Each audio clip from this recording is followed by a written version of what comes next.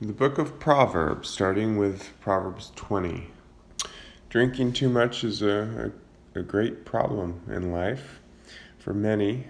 Don't let it be your problem. You know, if it's a problem, cut it off. Getting drunk is a problem. That's you know, and this uses the word intoxicated, but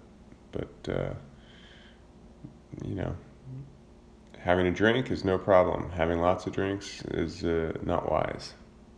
Don't provoke or cause strife to either those above you who sit as judges over you, or as with anyone. But have peaceful ways with everyone.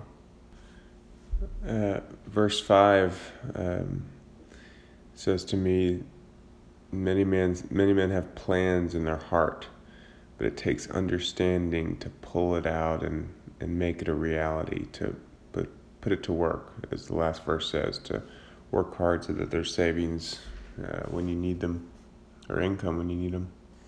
And there's quite a few verses about loyalty, righteousness, integrity, justice, staying away from sin, treating all fairly, actions speaking louder than words. Again, working hard is multiple times. He's talking about being diligent, taking wise counsel, honoring your father and mother. The fact that money that comes too quickly, and this principle applies to throughout life. God said He did not give the people all of the promised land right away because wild animals would have risen up and been a problem for them. So He gave it to them one step at a time. In the same way, an inheritance gained hurriedly at the beginning will not be a blessing in the end. So you hear about all the troubles the lottery winners and athletes and people who come into a dramatic amount of money in a short amount of time have. Do not say, I will repay evil. Wait for the Lord and He will save you. This is repeated in the New Testament as well, this concept of let vengeance be the Lord's. 24 is pretty profound. Man's steps are ordained by the Lord. How then can man understand his way? So he says we can't even understand our own steps because they are ordained by the Lord. So where does that take us? Seek the Lord, worship the Lord for understanding.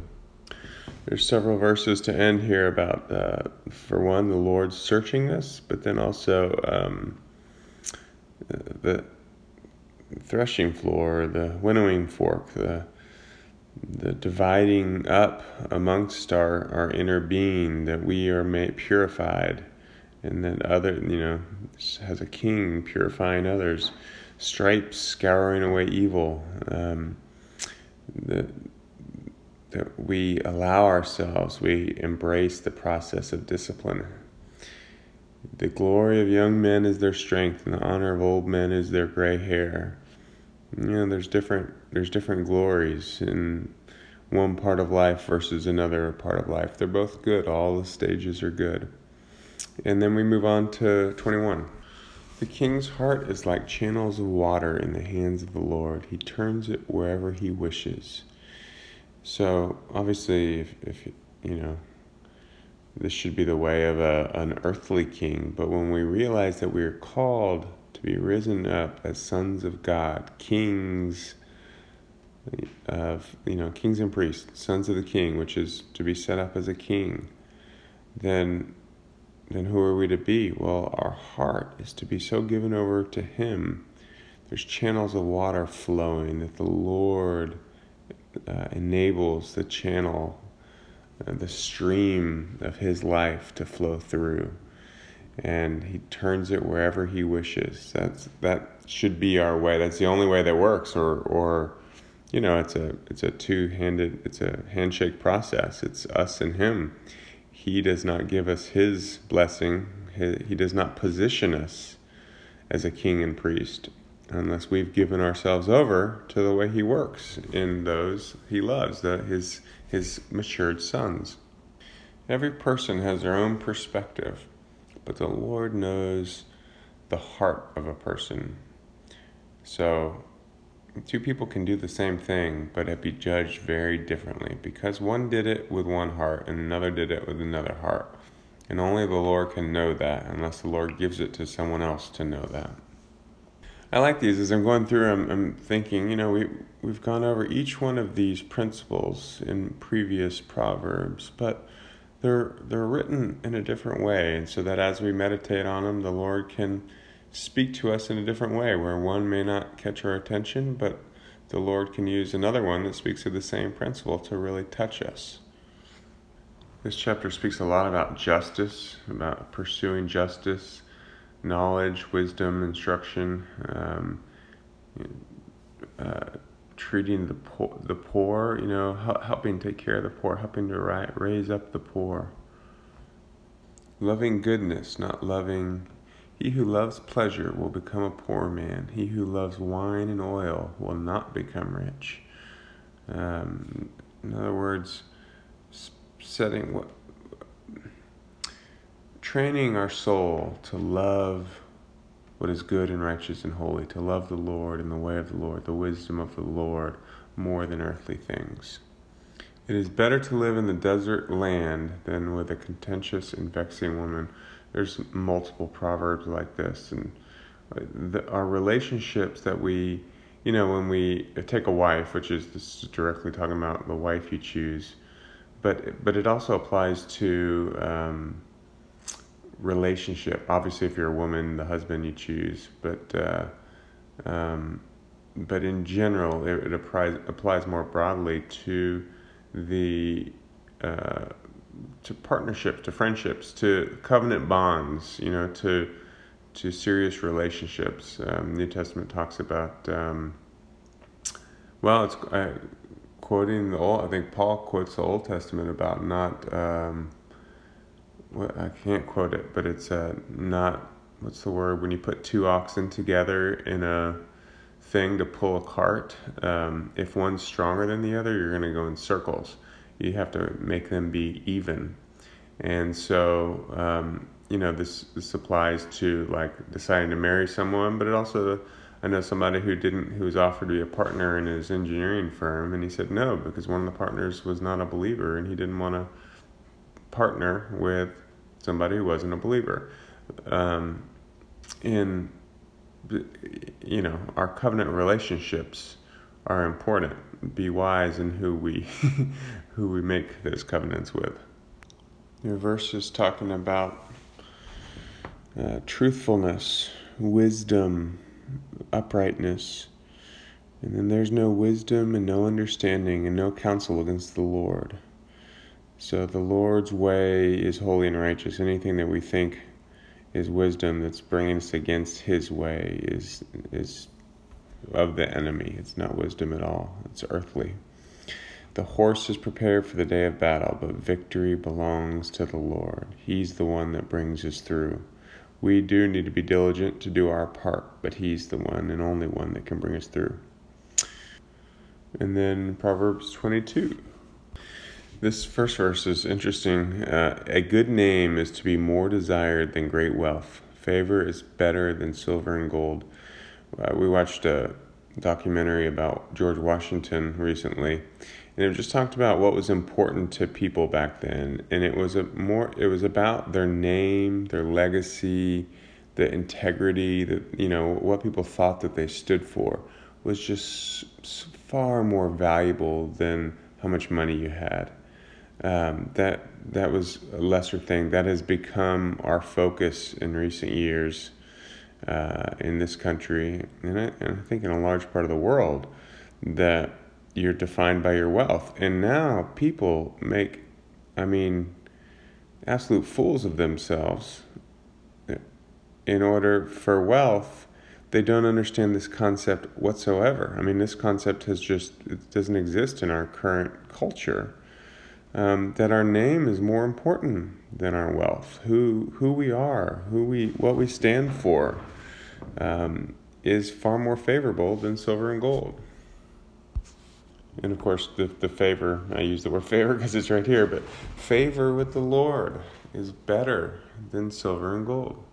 The Lord makes the rich, the Lord makes the poor, and He's not impressed that you have something. All the cattle are His. This is actually something we've been talking about recently. I've had the Lord tell me to pull back from allowing the evil of the world in. Verse 3, the prudent sees the evil and hides himself, but the naive go on and are punished for it. Watch what we take into ourselves. Train up a child in the way he should go. Even when he is old, he will not depart from it. Somebody asked me about parenting recently, and of course my kids are only the age that they are, so I can speak in what I believe is the Lord's wisdom without having the full experience of achieving that. But my belief is that if they are brought up in an environment of actually knowing the Lord, living a life of the Spirit, there is no way they will depart from that because their life is so intertwined with God's. It's like Peter said, I've quoted this a bunch recently, Jesus stood on a hill and told everybody, you must eat my flesh and drink my blood or you're not saved. And this massive group of people just left and they said, you are a madman, we're not eating you. And they all left. And then Peter said, or Jesus said to Peter, will you leave me too? And Peter said, he didn't understand it either. I'm not going to eat. What are you talking about, eat you? I'm not going to eat you. He didn't understand either. But Peter said, you have the words of life. Where else am I going to go? And I know I've been in that position on my walk over the last decade where, Lord, you've taken me way out from where I was before. I'm feeling kind of stranded here. What's going on? But I also know I can't go back. So, all right, let's keep going. And so I believe if you raise your kid up on a bunch of religion, they might stick to it because there's certain aspects of religion that are healthy and good and make for a successful life in the fallen world. They're principles that work. But there's others that will see it's just religion and I don't need that religion, and they will go away from it. And if you're just religious, you'll think one's good and the other's bad.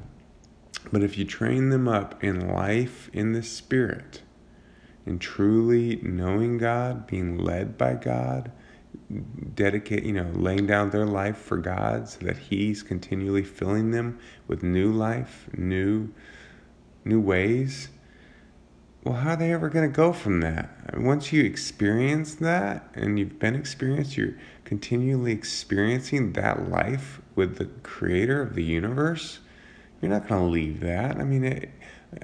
Certainly it's possible, but, I don't know how, quite honestly. There's a few verses here about the difference between the rich and the poor. For one, obviously the rich have more worldly power over the poor. But then it also says you need to be generous to the poor. But also remember this is a principle and a way of being. Not there's people that make religion about how they're doing this or that for the poor, and the vast majority of them are not living a life of the kingdom. They are just making that their religious duty. And they feel excited about it because there's certainly a lot of scriptures about taking care of the poor, and it's important. But it's important as one of the many things that are important, and living the life that the Lord calls us to, not making any one of the things our religion. But he who is generous is blessed, because being generous shows that we're not worshiping our money, for one thing. We believe in the Lord to bring more, and we're not clutching on to what we have in fear. We're believing that the Lord is bountiful, and so we're not scared to give of what we have. It's interesting, this little, from 17 to, 21? Just a aside in the middle of all these proverbs. Incline your ear and hear the words of the wise, and apply your mind to my knowledge. For it will be pleasant if you keep them within you, that they may be ready on your lips, so that your trust may be in the Lord. I have taught you today, even you. Have I not written to you excellent things of counsels and knowledge, to make you know the certainty of the words of truth, that you may correctly answer him who sent you? Meditate on the truth, on wisdom, so that it imbues us, it so fills us that we approach life with these things, that it's not just something that we take in when we're spending time alone with God. And this is not just Proverbs, this is all of Scripture, this is all of the truth of God, but that we live it. And that's not just an action of something we do, it's who we are throughout our day. 23, for the Lord will plead their case. Remember that in all your actions, the Lord stands as judge over all. 28 talks about boundary stones. This is an important way territory was marked back in the day. They just put stones up, and you can still see this in that part of the world today. The stones marked the boundary, and it's evil to move them. I'm sure it probably still happens all the time. No, we're talking about the stones were there. No, they were over here. But we need to live with integrity in all that we do, even when we think we can get away from lying, cheating, or stealing. And then 29 is interesting. Do you see a man skilled in his work? He will stand before kings. He will stand before obscure men. He will not stand before obscure men. So this is a kind of a cool principle about being very diligent and growing in wisdom in whatever we set our hands to, and the Lord will lift us up. And then we're on to 23. First few verses in 23 talk about not desiring the wealth, the food of others, like being influenced by those who could potentially have power over you. You can juxtapose this person getting excited about the delicious food of the rulers versus Daniel and his friends refusing to eat the rich food that they were being made to eat because they wanted to stay pure for the Lord. Do not weary yourself from wealth. Cease consideration from it. Set our eyes on the things that are important. Apply your heart to discipline and your ears to words of knowledge, so that we discipline ourselves up in the way of the Lord, and examine ourselves. What way in me needs to be strengthened, Lord, and give ourselves to that work, and discipline our children and those the Lord leads us to help, that spiritual children that we raise up. Not only that we discipline ourselves, but we raise up others that are disciplined under the Lord, because the heart of man kind of goes its own way, all its own directions, and this discipline is necessary in order to have the current of the Lord, we talked about it in a chapter or two back, flowing through us properly, and the life of the Lord flowing. And the chapter ends with more warning against strong drink. And that's it for this recording. The Lord bless you.